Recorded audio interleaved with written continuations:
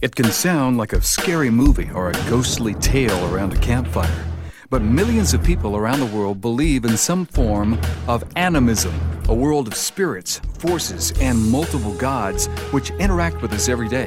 Why do so many believe that the spirits of their dead ancestors still linger and demand our attention? Most importantly, is there anything about animism that can be dangerous? Welcome to Evidence and Answers with Pat Zukeran. Dr. Zukeran is an expert on world religions, cults, and the occult. Today, you'll hear his presentation before an audience in Hawaii, a beautiful place, but it's known for its many animistic religions. Pat will explain what animism is and evaluate the animistic worldview. And you're about to hear some very interesting stories. And as you listen today, we'd like to invite you to our website where you'll find the most important spiritual and cultural topics discussed in our many resources. Everything from atheism to Zen Buddhism is at evidenceandanswers.org. You can download past shows, interviews with leading experts, as well as past books and articles. We think you'll be amazed at the resources available for download at evidenceandanswers.org. That's evidenceandanswers.org. And now, here's Pat Zukeran with part 2 of his teaching on animism. What do we mean by animistic religions? Well, animism comes from the Latin word anima, means life, breath, or soul. And animism is the belief that this world is inhabited by spirits and powers which interact with this physical world and affect our daily activities. There are nature spirits, plant spirits, animal spirits. The land is inhabited by spirits who exercise their power over mountains, rivers, and streams. Ghosts, on the other hand, are believed to be souls of the departed who did not live fulfilled lives or died tragic deaths. And ghosts often search for bodies to inhabit and often bring harm to people. And so there's a lot of stories of ghosts in the Old Pali Road where I live. And it was the scariest thing in the world, because after 6 o'clock, the bus would not go up the Old Pali Road. It would stop, and I'd have to walk all the way up that dark road where the trees hang over and block out the lights. And I'm just a little boy, 2nd, 3rd, 4th grade, walking home in the dark, knowing all these ghost stories and spirits are out there. In China, if you can see here, when you go to older buildings, when you walk into a doorstep, you're always going to have to step about a foot and a half over this piece of wood on the ground there. If you're not careful, you're going to trip over. And people on our team kept falling over these things. And they're like, why is this here? Why is this thing here? Hey, whenever you walk through a doorway, you're going to have to step over like that. Why is that? Chinese believe that spirits run through your house. They run through the doorways. And so they put this block of wood there, it's about a foot high, foot and a half high, to trip the spirits. They trip them up so that they will not come running through your house. They'll go running around. So when you're out there in parts of Asia, remember that. Now, remember, people take this, okay? They take this very seriously. Then there are the spirits of the ancestors, those who once inhabited physical bodies. The spirits of the ancestors never leave you. They're always staying there with you, watching over you. And you better pay attention to them and pay respect to them. You better put incense in the bowl every morning. You better put your food out to them every morning. In other places, you better chant to them. You better show them respect, because if you neglect the spirit of the ancestors, they're not going to protect you. Bad things will be happening to you. One of the worst things for a person that can happen in these kinds of societies is to be cast out of a family. Because then when you die, your spirit will just wander aimlessly throughout the earth. You will not become part of the ancestors who will guard and watch over the family members who are now living. Neglected ancestors or angry spirits can cause great harm to the living, so you've got to pay them respect. Okay? Then we have unseen forces, fate, magic, okay, or the evil eye. Okay? Growing up, in elementary school, right, the teacher gave you the evil eye. Right? You better watch out. That's all she had to do, give you the evil eye. And it's like, oh, okay, Witchcraft, okay? And different powers and forces are always at work. Here are the key themes in animism. There's several. Perhaps in the world religions class coming up, we'll go over more. But here's just 3 that I want to go over. First, the interaction of the spirit world and the physical world. In animistic cultures, it is believed that we live in a world surrounded by spirits, the spirit of the ancestors, witchcraft, magic, and other supernatural beings and forces, most of which are hostile to human beings. The world of the seen and the unseen are directly connected. All things are connected. So if you move a rock, which is a sacred rock, it may have negative consequences, for a spirit may dwell there, and bad things will start happening to you. If one eats a fruit from the wrong tree, it may cause disaster in your life, because the worlds are interconnected. And therefore, people in animistic cultures spend their time seeking to appease the gods and the spirits and the ancestors, offering them bribes and sacrifices. People handle what they can through science, but what is beyond their control, they turn to the folk religions.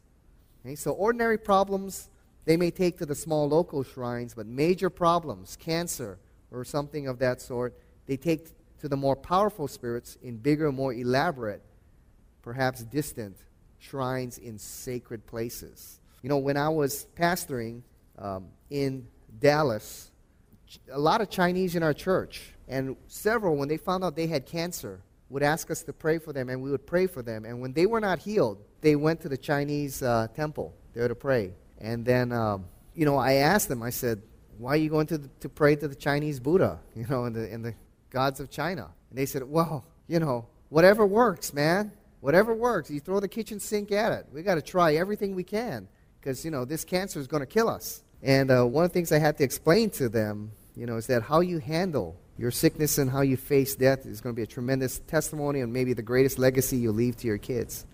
So don't compromise it. But their animistic beliefs was so strong, they said, we want all our bases covered. We want to try whatever's out there. And so they were doing all kinds of things. Acupuncture, herbal baths, going to the temple, putting incense to this Buddha, going to that temple, trying this temple, that temple, and coming to church on Sunday and having the pastors pray for them. Doing it all to see which one would work. Second, there's an emphasis on power. Those in animistic religions are not interested in an academic understanding of the metaphysics and truth, but in securing good, being protected from evil. People view themselves as constantly struggling against the spirits and supernatural forces that are out there. And the goal is to attain power, to control the spirits, or power to have some kind of protection from them. And third, people in animistic cultures live in fear. Fear is the driving force in there. You're constantly afraid that you've offended a god. Okay? For example, when our stadium was going up, things were happening. A couple of the men on the construction project were killed. And they believed that they're constructing the stadium on sacred ground, or that an ancient kahuna had cursed that ground. And so they were terrified to work there until it was blessed. They went in search of the kahuna who had cursed the work there, but he had already died. Okay? And so they called another kahuna and a priest, the Hawaiian priest, Christian priest, to come and bless what was going on there at the stadium. Those in animistic religions live in constant fear, because you never know when you've offended a god or moved something that was sacred. All you know is when something bad happened to you, you probably did something bad. Now you got to retrace your steps and figure out what it was. I remember growing up, my dad and I, who happens to be, one of the most intelligent guys I know, he's a dentist, right? We went up the Old Poly Road, and we went up one of the trails, and we found some guava. And we were eating the guava, and then we brought some home.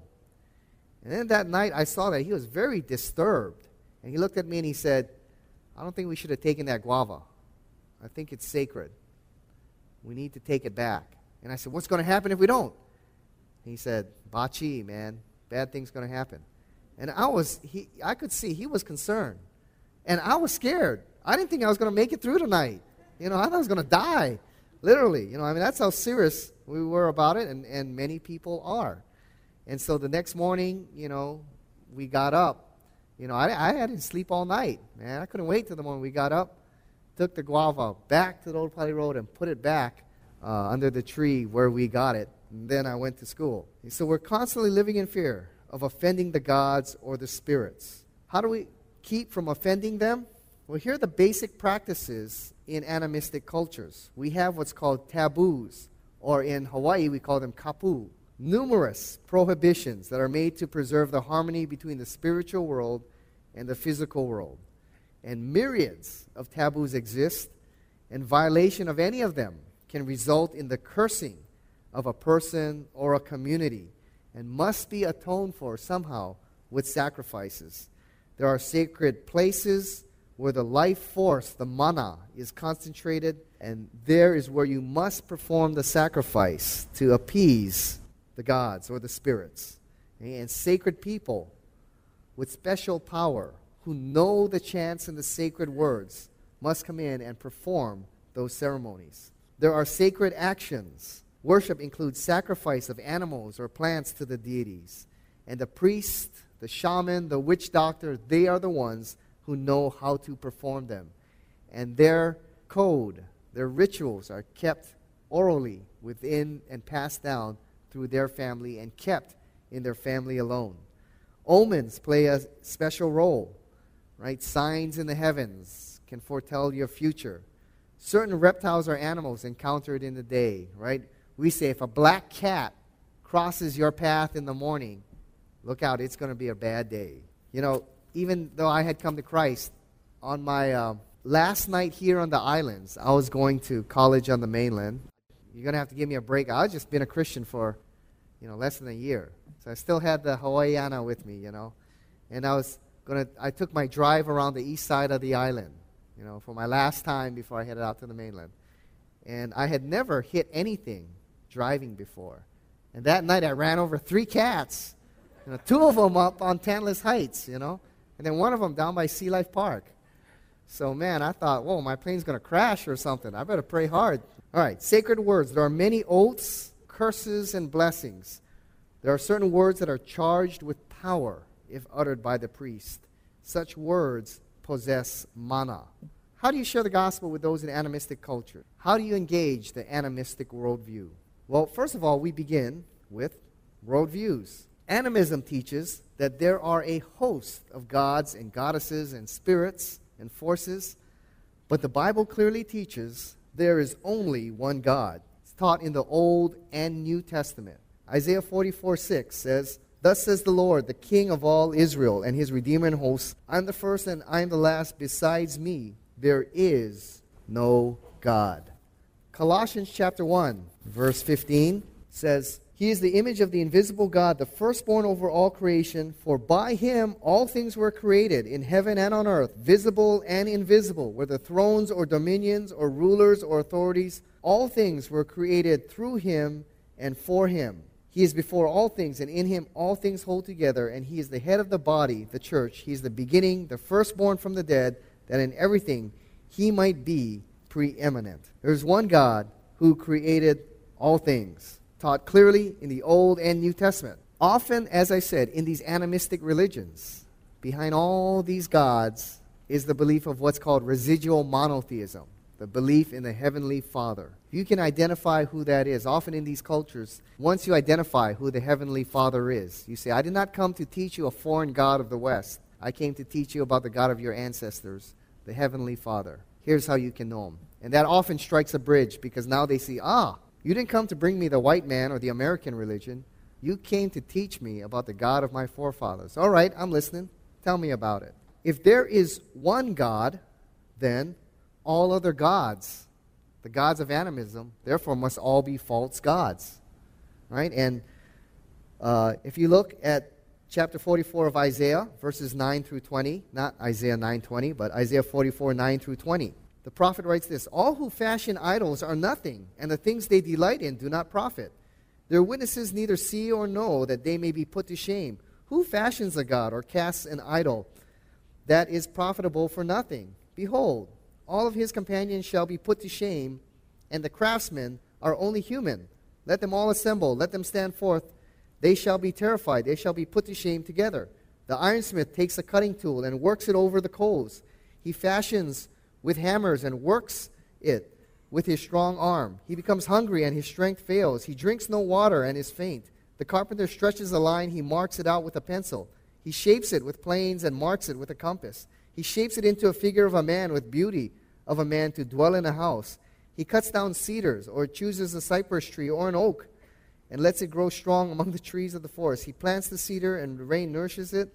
Then it becomes fuel for a man, and he takes part of it and warms himself. He kindles a fire and bakes bread.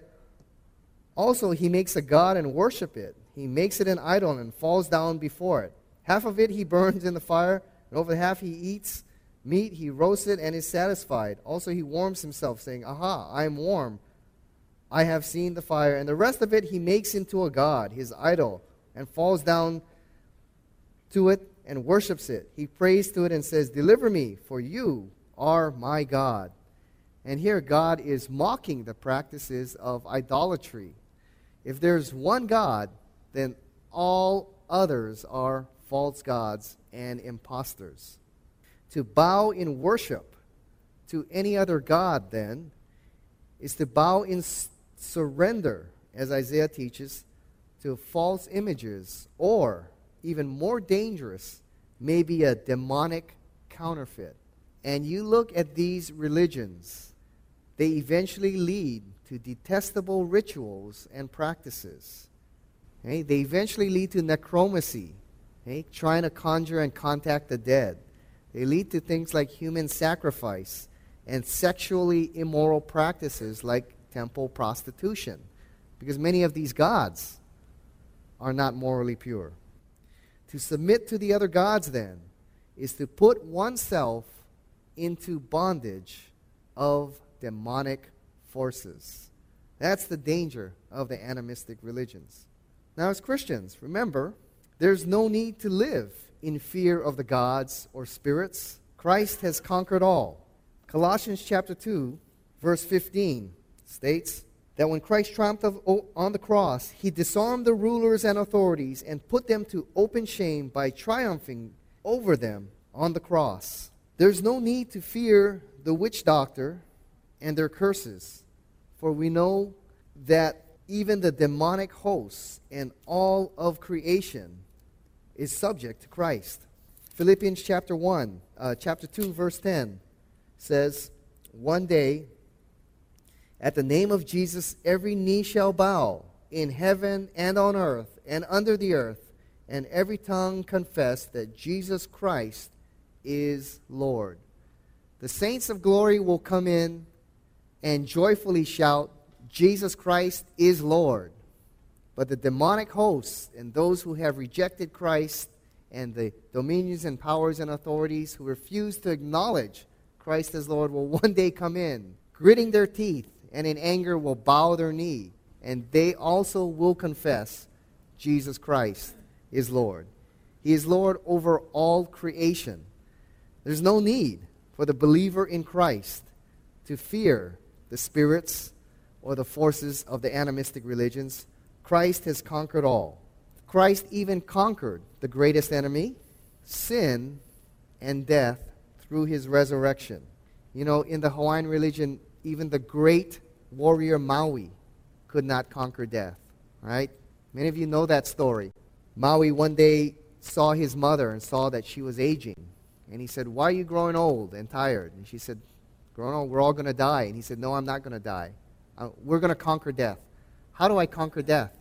And she said, "Maui, the only way you can conquer death is to go up to the volcano, go in to the mouth of death and take his heart. And that's the only way you can conquer death." And he said, "Then that's what I will do." All right? And the story has it that Maui went up to the volcano at night. And before he went in, he spoke to all the birds and he said, "Be quiet, okay, because I need to go into the mouth of death." And as he descended into the volcano, it says that he saw death, this monstrous, hideous figure of death. And he said even the great Maui was afraid of what he saw. Then he entered into the mouth of death and began pulling up the heart of death. And all night he spent pulling up the heart of death. Then, just as the sun began to rise, a bird cried out, and death awoke, found Maui, clenched his teeth, and that was the end of the Hawaiian Superman Maui. But even Maui could not conquer death. Yet Jesus Christ showed he's Lord over all creation, conquering sin and death, showing he's master over all things in the universe. There's no need to fear the witch doctor then, whether here or in Africa. The Christian has the authority in the name of Jesus Christ to rebuke the witch doctor and their curses and to not be afraid of them. You know, one thing's in Africa when we were there, or even in China, they live in great fear of the witch doctor, and they were really surprised that when we were cursed, it didn't seem to bother us. And several of the guides with us pled with us, you know, would you give an offering to the witch doctor because he just cursed you? Please give him something. You know, and we explained to our guide, the God we serve is greater than all. He's conquered sin and death, and we have no need to fear the spirits or the demons he can call up, for Christ has conquered all. With that, however, remember to approach with humility and gentleness and respect. Though we have authority in Christ, though Christ has conquered all, that's no call for us to be arrogant about it or treat them as if they're ignorant or silly or something. Hey, that's offensive. You know, one of the things I tell our friends when they're coming to Hawaii or Japan or wherever we may go where it's animistic cultures, I tell them, watch the tone of your questions, because it's very offensive if you ask them, you go, well, what is this? Oh, there's a God in there? You think there's a God in? Well, what does this God do? I mean, if you ask a question like that, they're going to be really offended. You know, oh, you actually think you pray to this? It's going to protect you from sickness? This thing?